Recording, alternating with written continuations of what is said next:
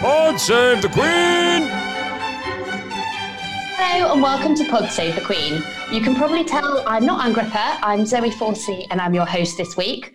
While Anne isn't here, I am joined by the Mirror's Royal Editor, Russell Myers. Hello. Hello, how are you? I feel a bit giddy because we're minding the shop, so we can do whatever we want. I mean, I know. We could go crazy. You have to promise not to break anything. Exactly. I can't promise. I can't promise. I'm producer Dan is always telling me off for either speaking too closely or speaking away from the microphone. Hold up, wait a minute. So we will try and be on our best behaviour, but we have a busy show, don't we? There's been lots to talk about this week. We've got some big stuff, lots of royal outings. And outfits. We've got some more outfits. We've got a royal baby name. Lots of stuff. And obviously some tree planting, really traditional. Love a good tree planting as much as the royals. Yeah. And I think as well, if I'm not mistaken, a pussy bow as well for the cake. Here we go. I'm doing really well on Pod Save the Queen bingo from the week in the seat in terms of what I can talk about. But let's start off with Prince Andrew, because you've got an update for us on that, haven't you? Well, we do. And it has been busy. And there isn't a week in Royal Land without a Prince Andrew update, is there? Because we've all had, quite a lot of discussion, a lot of column inches filled over the last few weeks with this sort of cat and mouse game that was seemingly being played with whether he was or wasn't going to accept being served with these documents. And over the last couple of weeks, we've been speaking about the fact that he was kind of forced to employ a new legal team in the US, and despite his team's best ever efforts to say that they wanted the case thrown out, and whether Andrew's accuser Virginia Giuffre actually had cause to bring these sexual assault allegations in the form of a civil case, whether she was able to do that essentially because she'd signed a contract to say that she couldn't bring any further cases. However, it is widely accepted, of course, now that his team in the States were served with those documents. So I think I'm just going to have to look at my calendar because the deadline, I think the 17th of September was when they were officially served. So there was 21 days, so many figures and dates being banded around. Yeah. I know, I'm going to keep my diary up to date. But so there was 21 days from the 17th, which would have taken us up to this Friday. And that is October the 8th. However, both sides, as expected, you've got David Boies, who is Virginia Giuffre's lawyer, and a guy called Andrew Brettler, who's quite a fearsome attorney, I understand, speaking to some other legal experts and lawyers in the United States. He is well renowned and quite a sort of attack dog lawyer in the States, and he has taken on Andrew's case. So those two essential sides have got together, agreed an extension which will take us up for another 3 weeks from that date, which takes us up to the 29th of October. And that essentially will be when Andrew's his response to being served with those papers is requested. Then, just a few days later, on the following Wednesday, on November 3rd, we are going to have the first conversation, I suppose is the best way of putting it, which will be part of a conference call between the two sides with the judge who is presiding over the case to work out the schedule of what is going to happen. And that will involve, whether we might see it be thrown out. We might see the two sides come together and say, listen, there isn't a case to answer. The judge agrees and we all move on and get on our merry way. I would be absolutely astonished if that happens. I think we will see a schedule of how this is going to play out. And again, I mean, we've been talking about it for weeks. A lot of legal experts in the state say this could go on for between 2, 3, even 5 years. So it's not going to be dealt with overnight. And I think that it's going to rumble on for many, many more months. However, the next few weeks are definitely key in this stage of the investigation. And well, not even the investigation, I suppose the sort of how the legal process will be developed. What I did find quite interesting, because there was a couple of big stories over the weekend that I think it had been widely accepted. I won't say as much as, Andrew's people were letting it be known, but I think that certain journalists were asking conversations about how on earth Andrew was going to be footing these bills, because he's not only got his UK side lawyers who have obviously been working on this for the best part of 2 years since his disastrous Newsnight interview. I mean, can you believe that was nearly 2 years ago? We're right coming up to the... That's mad. It's extraordinary, yeah. So when that happened, he also brought a legal team and a crisis management team. And obviously they've been on the books, not working every day. However, when the crunch time has come up recently, it's definitely going to be costing him a pretty penny.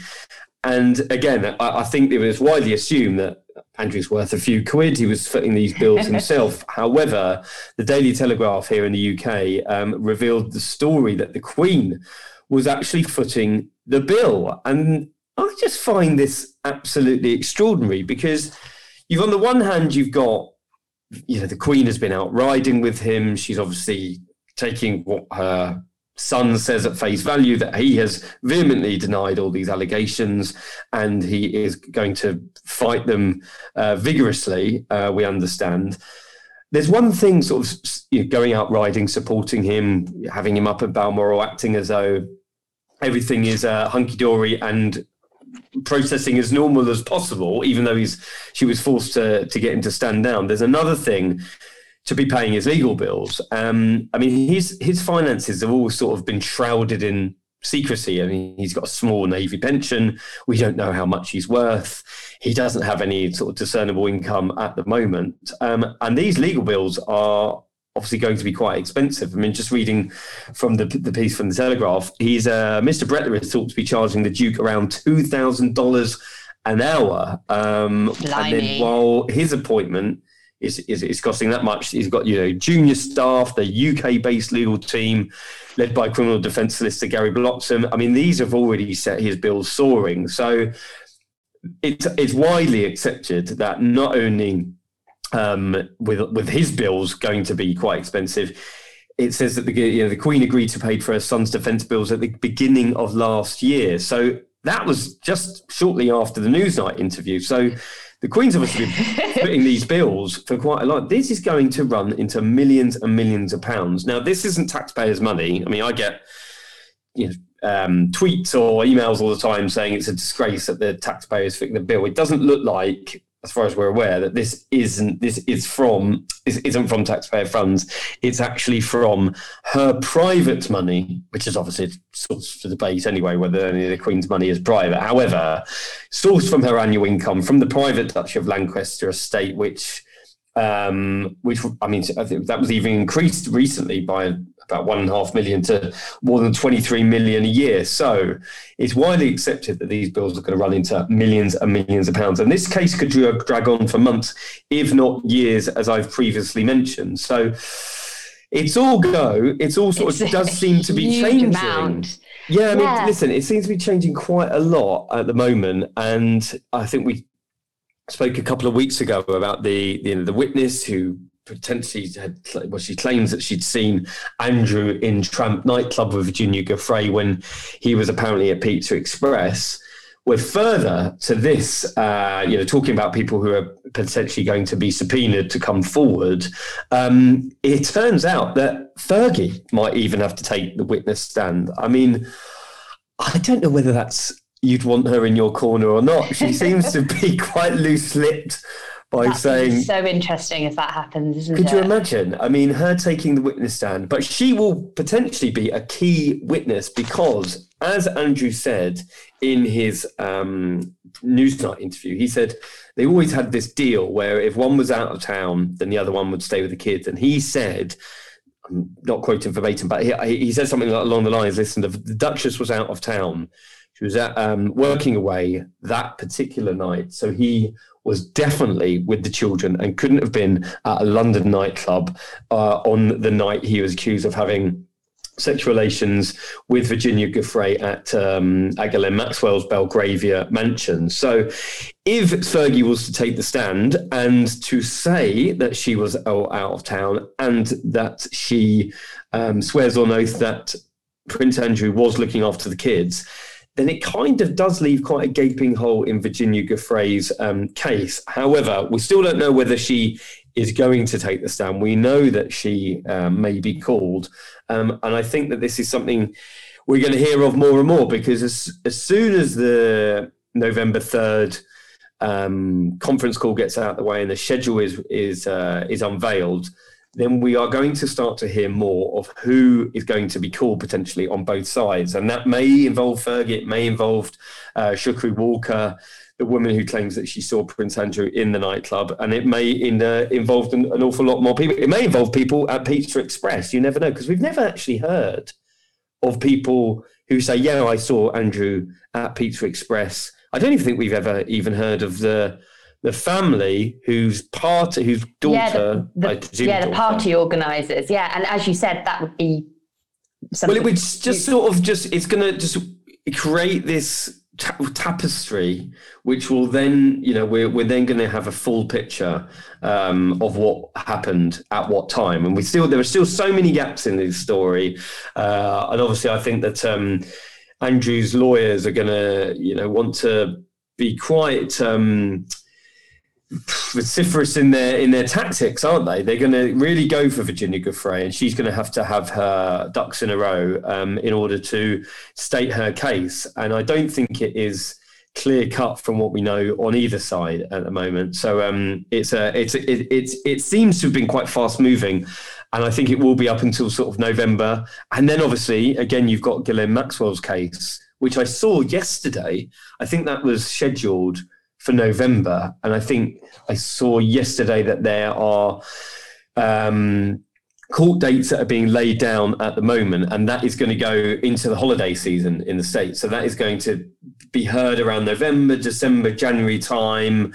And of course, that may then throw up quite a lot of other interesting information about people's movements, maybe people connected to Prince Andrew as well. So let's just wait and see what happens. But it's going to be fairly interesting, I think, over the next few weeks, that's for sure. Yeah, it feels like one of those things that we've obviously, as you mentioned, been speaking about for months and months now, that we might have a bit more of a steer on it within a few weeks. We might do. I mean, it's, again, it's sort of, again, a lot more he said, she said at the moment, that we don't really know who's going to be called to give evidence. It will be very interesting to see who appears on both sides. Fascinating if Fergie is subpoenaed. Fascinating if she wants to put herself up for that, because I do think she has a real big key part of evidence here that we've never really heard of.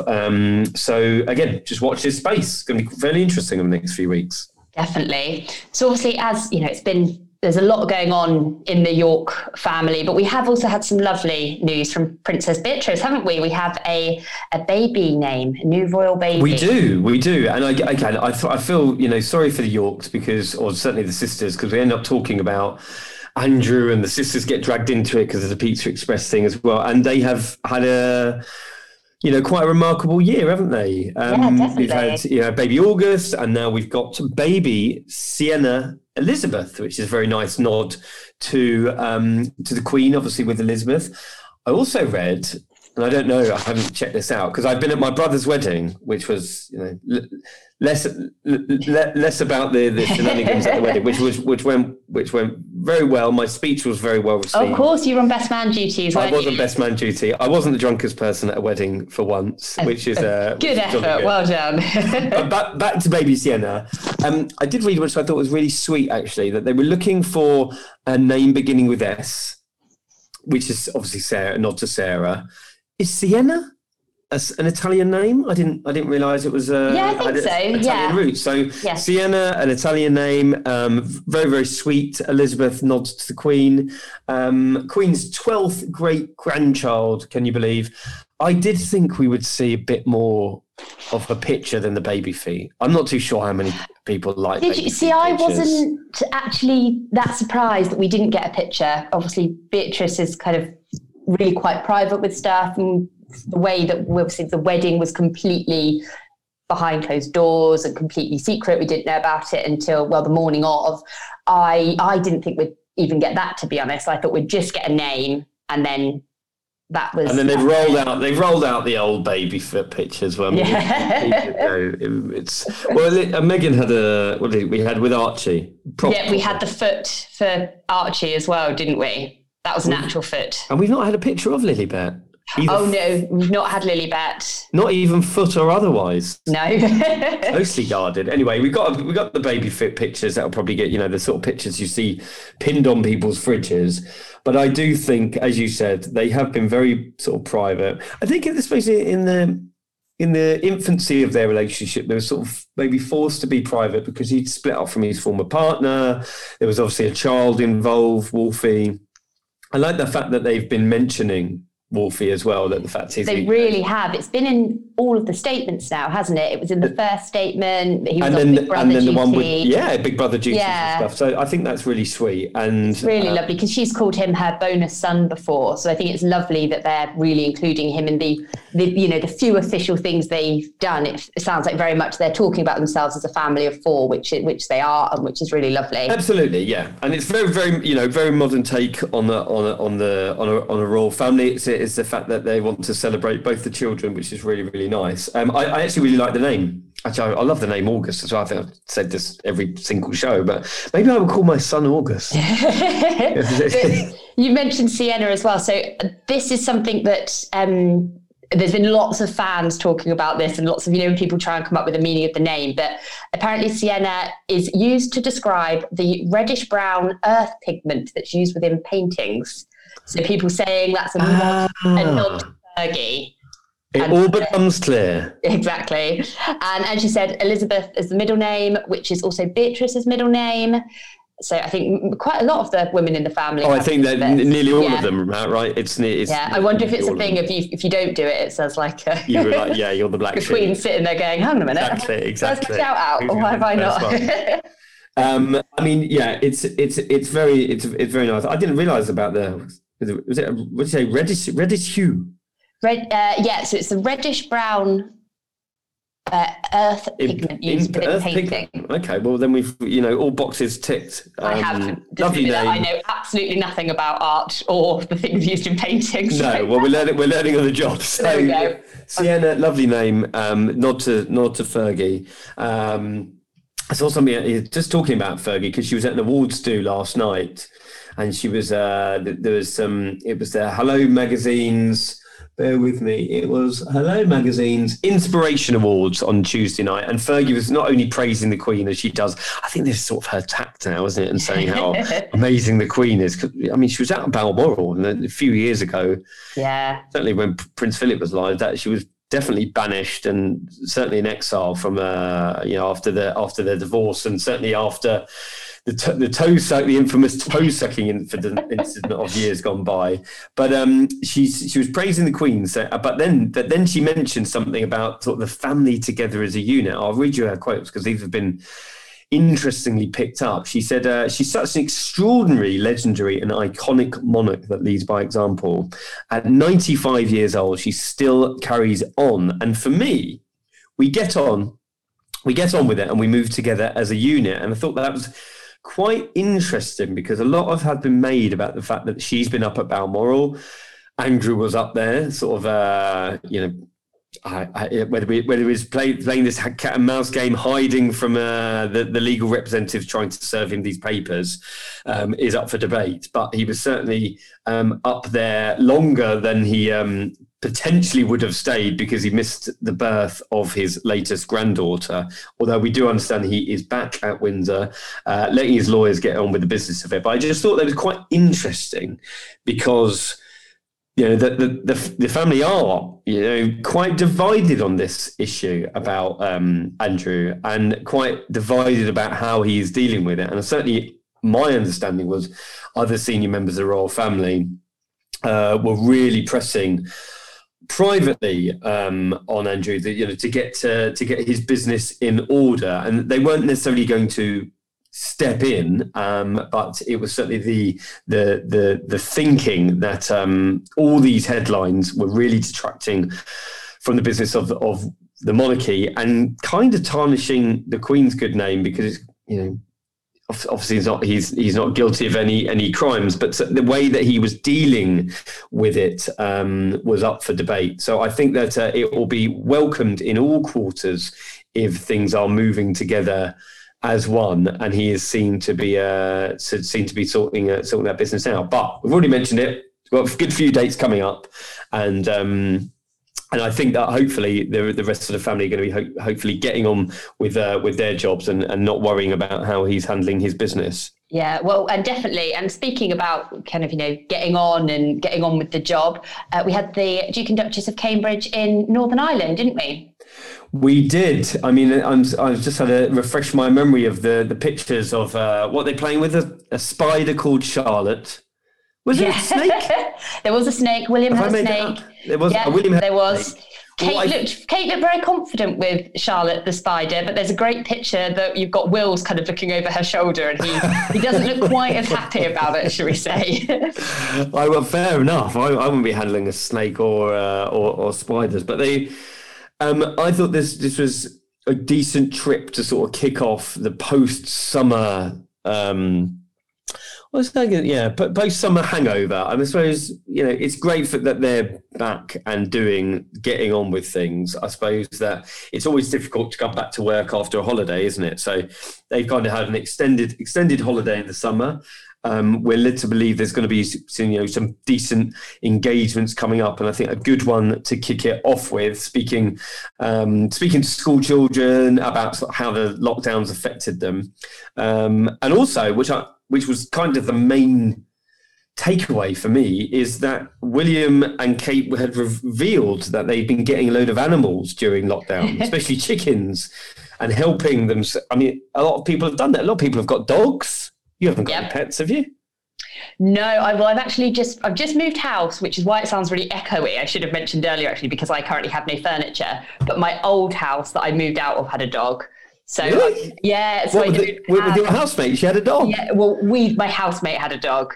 But yeah, so she had, kind of very on brand. She had a Schnorgy, which is a corgi. Oh gosh! Oh my god! Schnauzer.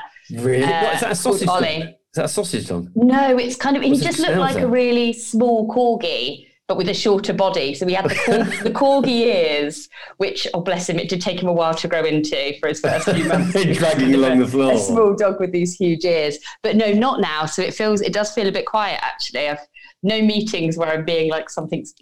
You're basically living a squat. We need a GoFundMe to get you some curtains and a chair.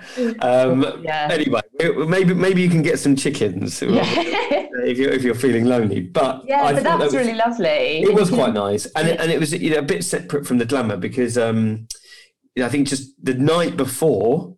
We'd been at me and the Cambridges, they had been, I don't know, I was there, but the Cambridges had been at the Bond premiere, which was full of the headlines about Kate's dress, and then back to getting on with the job, going to Northern Ireland and talking to youth workers, kids about the lockdown. It was only a very short visit. I know a lot of people on Twitter were getting a bit excited about whether it was going to be 2 or 3 days, but it was only a quick sort of in and out to kick off the season, really. So and they packed a lot into it. They did lots of different things in that short trip, didn't they? Well, we had them playing rugby. I've seen the big picture of Kate kicking a ball. It didn't look like a rugby ball, but I mean, I've said this in the past. When they're out and playing sport and they're doing things that they look like they are having fun doing, they are actually really enjoying it. So a good one to kick it off with, and then later in the week we've obviously had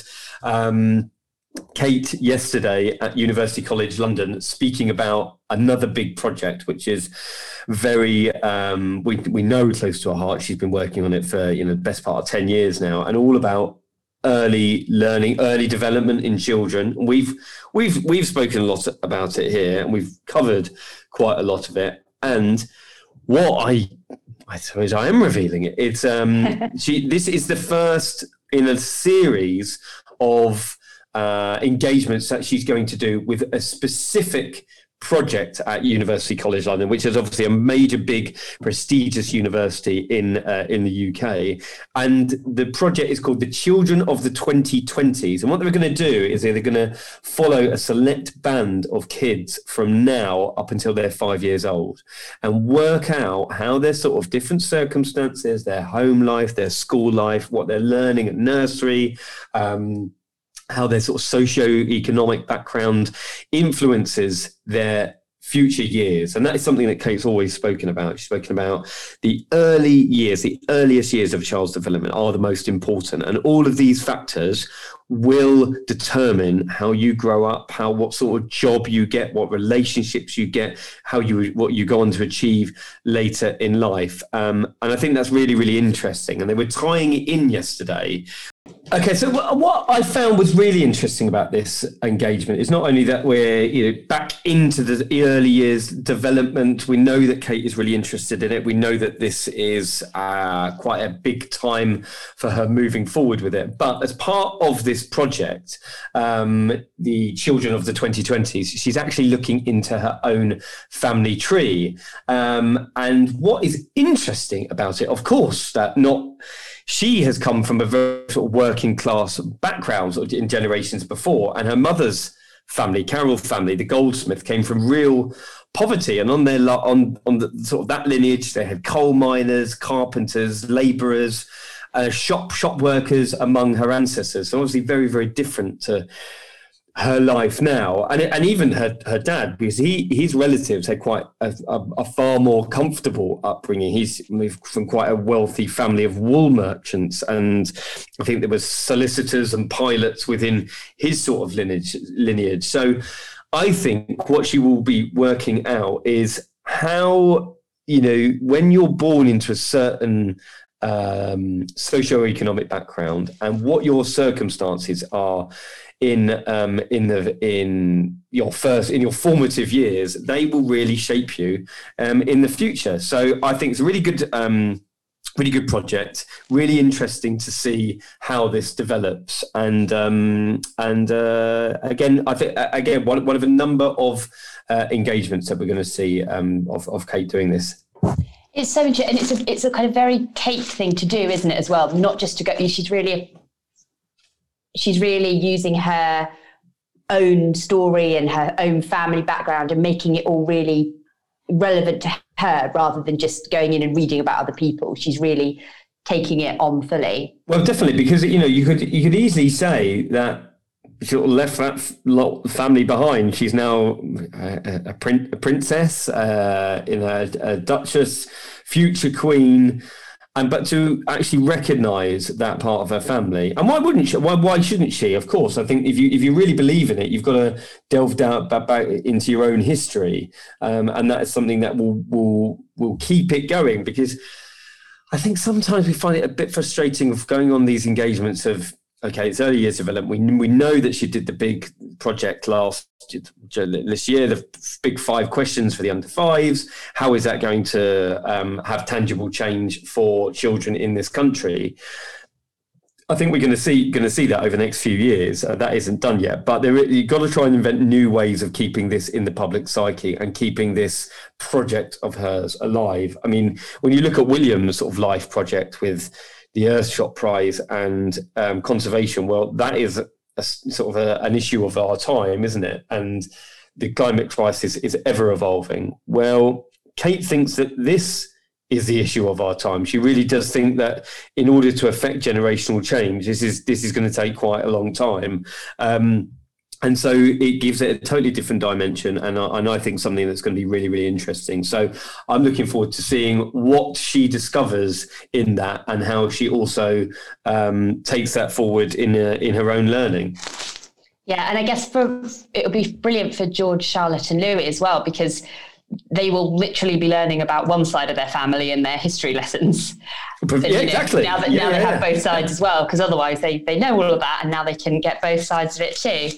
Well, I think this will be really interesting, because let's say this is part of the curriculum and it gets put into the school books, and you're learning not only about history. I think you could be learning about the early development of a child's life is so important, and how does that affect decisions that not only children make or adults make, but children make as well, and what sort of provision is put in schools to make children's lives better who might not be altogether from, again, different backgrounds in their home life. So again, she definitely believes that this is the sort of thing that she can affect change with. It will take a few years, but I think we wish her all the best, because it is a very, very noble cause indeed.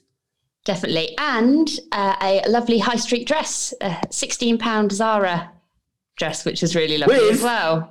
With a pussy bow. Oh, way! we got the full bingo. I know. I feel I've officially made it now. I've been introduced as Pod Save the Queen. We're cooking on gas. We had a pussy bow. We had a high street number. We definitely need brothers to get involved here, because obviously my fashion knowledge is very limited, some would say. But a £16 Zara high street dress, which she had worn. I mean, I actually did know that she'd worn this before, because I was in Bradford when they did the visit there, and I thought I'd recognised it. See, it is happening, Russell. You're becoming. I am fashionista. Exactly. I mean, I couldn't tell you how much it was or where it was from, but I did think I'd seen it before. Yeah, £16 Zara dress, and I'm sure they didn't want us to talk about the dress. They wanted us to talk about early years development, but predictably, it was given some column inches. But so certainly a bit of a thriftier number from the sparkly gold dress she was wearing at the Bond premiere. Yeah, a big change. And as if by magic, you mentioned about having something from the lovely Sarah on the dress. She has given her views on it, and also the brilliant purple suit that Kate wore when they were in Northern Ireland, which I think, what did you compare it to, Russell? A Quality Street. The Quality Street suit, which I think probably isn't the vibe they were going for. But yeah, so over to Sarah.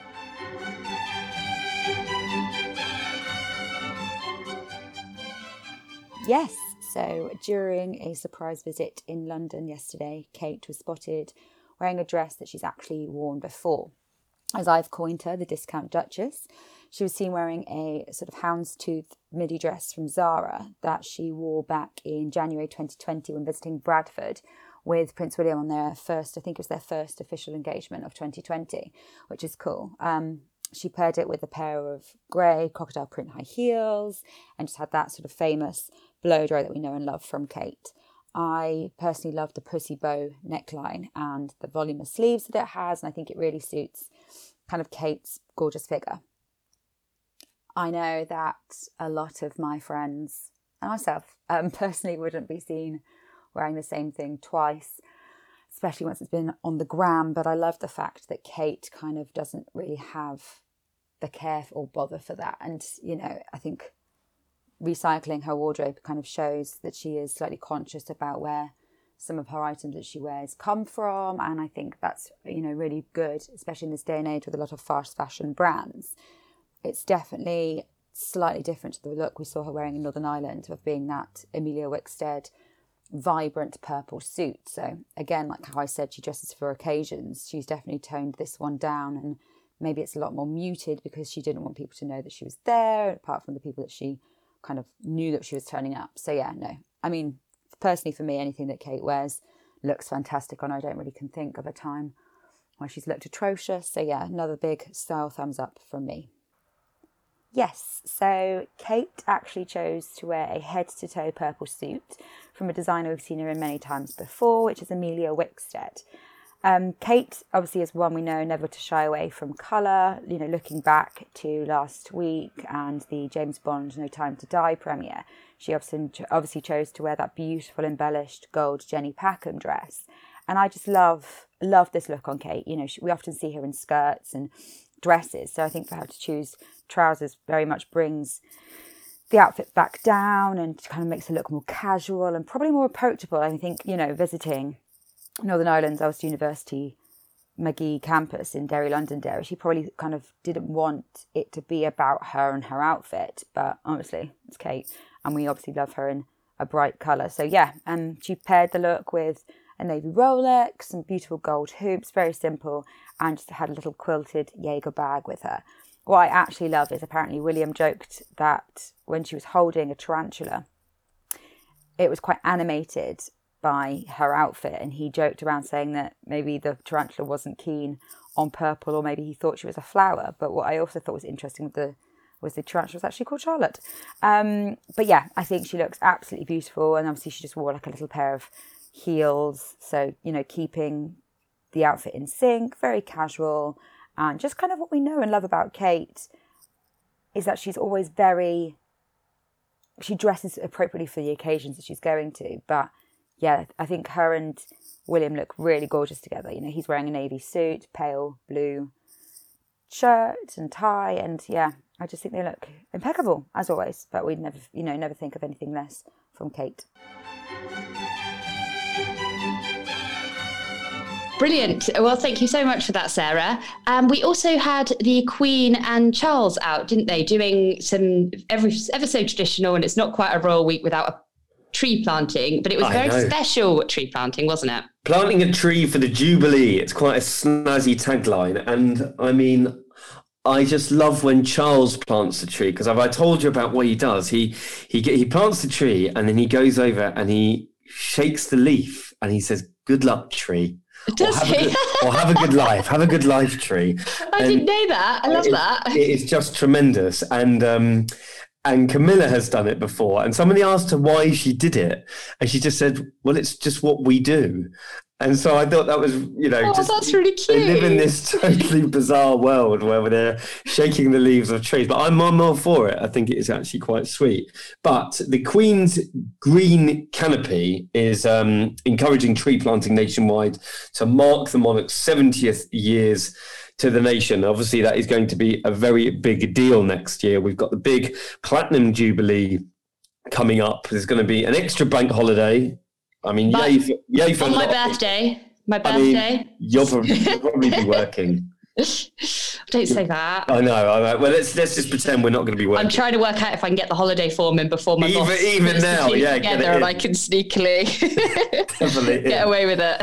Well, they were at Balmoral's Cricket Pavilion last Friday, joined by school children from Cravey Primary, planting these trees. And I think we're going to see an awful lot more of this over the next few months, certainly as we are leading into the Jubilee, because this project is trying to plant. I think I'm getting confused with our own project, because the Mirror has actually a big environmental project as well, trying to plant 1 million trees. And you never know, we could get Prince Charles to plant one. Oh yeah, that's true. It's often the question I'm asked, can we get him to plant a tree? So if you're listening, HRH, perhaps you come down to Mirror HQ and plant a tree somewhere in the concrete jungle of Canary Wharf from back to the office.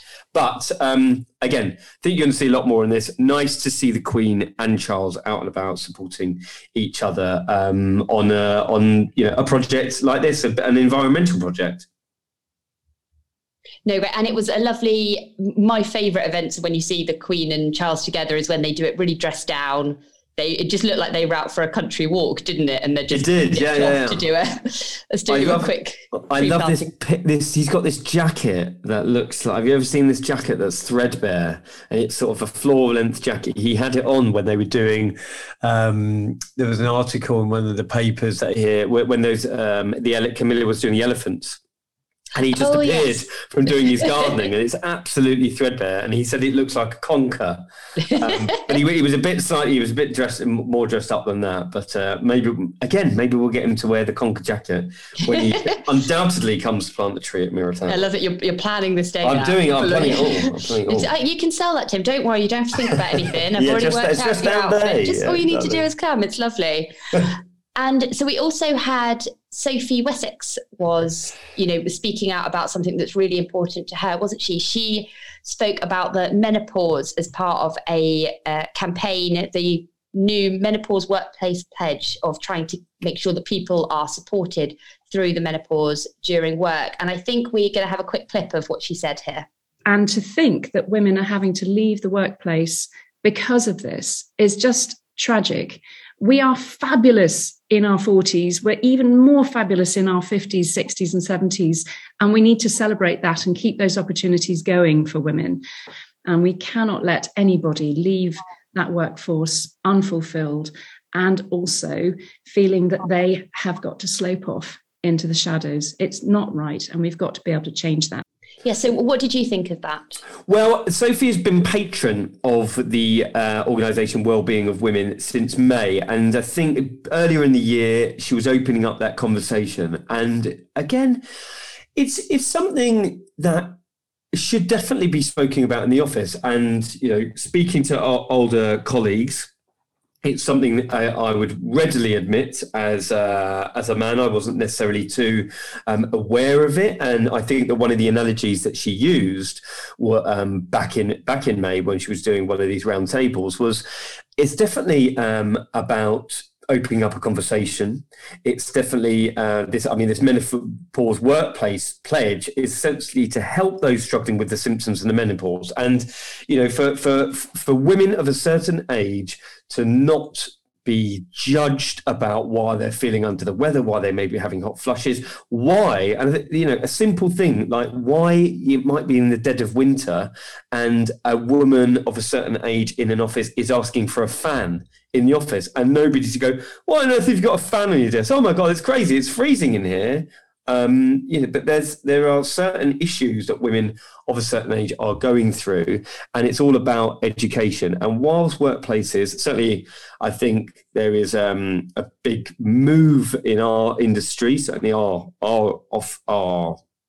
place of work, to be more inclusive, to work out how other people are adapting to certain situations, especially after the pandemic. Well, this is an ample opportunity to make this part of an everyday conversation, to be more inclusive and more accepting of how other people are feeling at different times. And I think this is something that she's going to be speaking more about. She's very comfortable in her own skin. She is been dubbed the royal family's secret weapon of late, isn't she? But there is definitely a space that has possibly been created. I know that Sophie was doing an awful lot of good work within the sexual violence for women, being over in Africa and talking about several issues to do with female education and girls of a certain age. Well, this is another fantastic opportunity for her to use the space that has been created, essentially because of the Sussexes, to really hammer home causes that are close to her heart, and that she believes that it's not only women of a certain age should be talking about it, not only mothers to their daughters or have women having to explain how they're feeling all the time. It should be for us to have an honest conversation and for it to and to take place in the workplace. So I think it was Menopause Awareness Month, and this is why she was talking as part of her platform for the Wellbeing of Women organisation. And somebody else that's been speaking very, very openly and very honestly this week is Mike Tyndall. He's been discussing his father's Parkinson's diagnosis. He has, yeah. We've heard from Mike. He's patron of Parkinson's UK, and he's been speaking quite a lot over the last few months. I think people love the Tyndalls, right? They are quite down to earth. People like Mike and Zara, and he's been speaking about not only how it's had an effect on him. His father has been diagnosed, he's had Parkinson's for 20 years, but obviously the issues with the disease are getting worse for him. He's discussed how it's been quite a tough road, especially in the last decade. And he's trying to raise awareness for Cure Parkinson's so they can do more research, raise the money for that research. But I think quite importantly, speaking about the effect that it had on his mum and how it's normally the carers that get overlooked, and the real pressure that you have when you're looking after someone, be it with someone with a life-limiting illness or something like dementia that requires a great deal of care, and the pressure that obviously has on other people. It was at a charity day for Cure Parkinson's, and Mike does a sort of yearly celebrity golf classic, and I think it's something we can all get on board with, all support, and support him in his cause to sort of raise awareness and raise funds for the charity. Brilliant. So I think that was everything that we wanted to cover this week. But what have we got coming up, Russell? Well, I'm just going to mention spoilers for next week. Yeah, so I'm going to mention. I think we've covered this a little bit, but the Williams Earthshot documentary has been sort of out. Lots of people have seen it. It's on the BBC iPlayer. One would presume for our American cousins, it's going to be shown on PBS. Hopefully, not too sure about in Australia, but if you have access to the BBC iPlayer, all 5 episodes are being screened on there, and tying in with the Earthshot Prize, which is, we've had the 15 finalists announced. We've spoken about how amazing they are, and we're going to have the final in the next few weeks. So lots happening in sort of that aspect. William speaking very passionately about the fork in the road that we're at and how we must act now to solve the climate issues. David Attenborough, the grandfather of the nation, we know exactly what this is about. But I think that very interesting that William has sort of not only put himself forward to create the Earthshot Prize, but put himself forward to be speaking on this documentary as well. And I think we're going to play you a little bit of a clip what he had to say in the trailer. Our planet is now in crisis. Its delicately balanced systems are becoming more and more unstable with every passing year. So for the sake of future generations, let's act now. Let's take inspiration from the moonshot and set ourselves a global challenge for this decade. A common goal to unite behind, to mend our broken relationship with our planet and build a better future for all. So there you go. So I think that this is something really to look forward to. There's going to be a lot of activity with Earthshot. Not only the finalists have been named, who is going to win those £1 million prizes, and lots to look forward to on the Earthshot front as well. Brilliant. Yeah, like I said, I've watched the first one of the documentaries and it was really interesting. There's so much great content on there. It's all beautifully shot as well. It all looks fantastic. Obviously, David Attenborough is a huge part of it. And I think from William's point, you can really see we know how passionate he is about that. That's no surprise. But in terms of how he is as a presenter, because obviously he's done a few programs like this now, but I think he's really acts as a really strong presenter in this actually, and I think it is because it's something he cares about so much, and that really shines through. You know what was interesting when they did the Prince Philip documentary as well, and then all the royals were sort of talking about how he was into environmental issues. He's talking about climate issues way ahead of his time, decades ahead of his time. And it was Prince Edward who said, he was actually the one getting in front of the camera as well, and he was recording and researching the documentaries that he was sort of fronting as well. So very, very interesting how we've had quite a lot of talk about Prince Philip recently and about his environmental credentials and how he influenced the other generations. Not only Charles saying that he was one of his big influences, but William as well. And now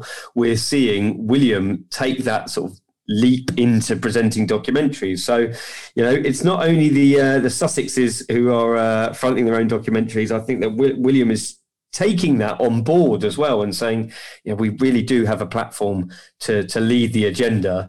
And it's not just for making speeches. The Earthshot Prize is obviously a massive deal for over the next decade, but how are you going to reach the most amount of people? And doing documentaries with someone like David Attenborough is definitely something that is going to do that. Fantastic. Lovely. Right. Well, thank you so much for joining me, Russell. Thank you to all our listeners. And until next time. God save the Queen!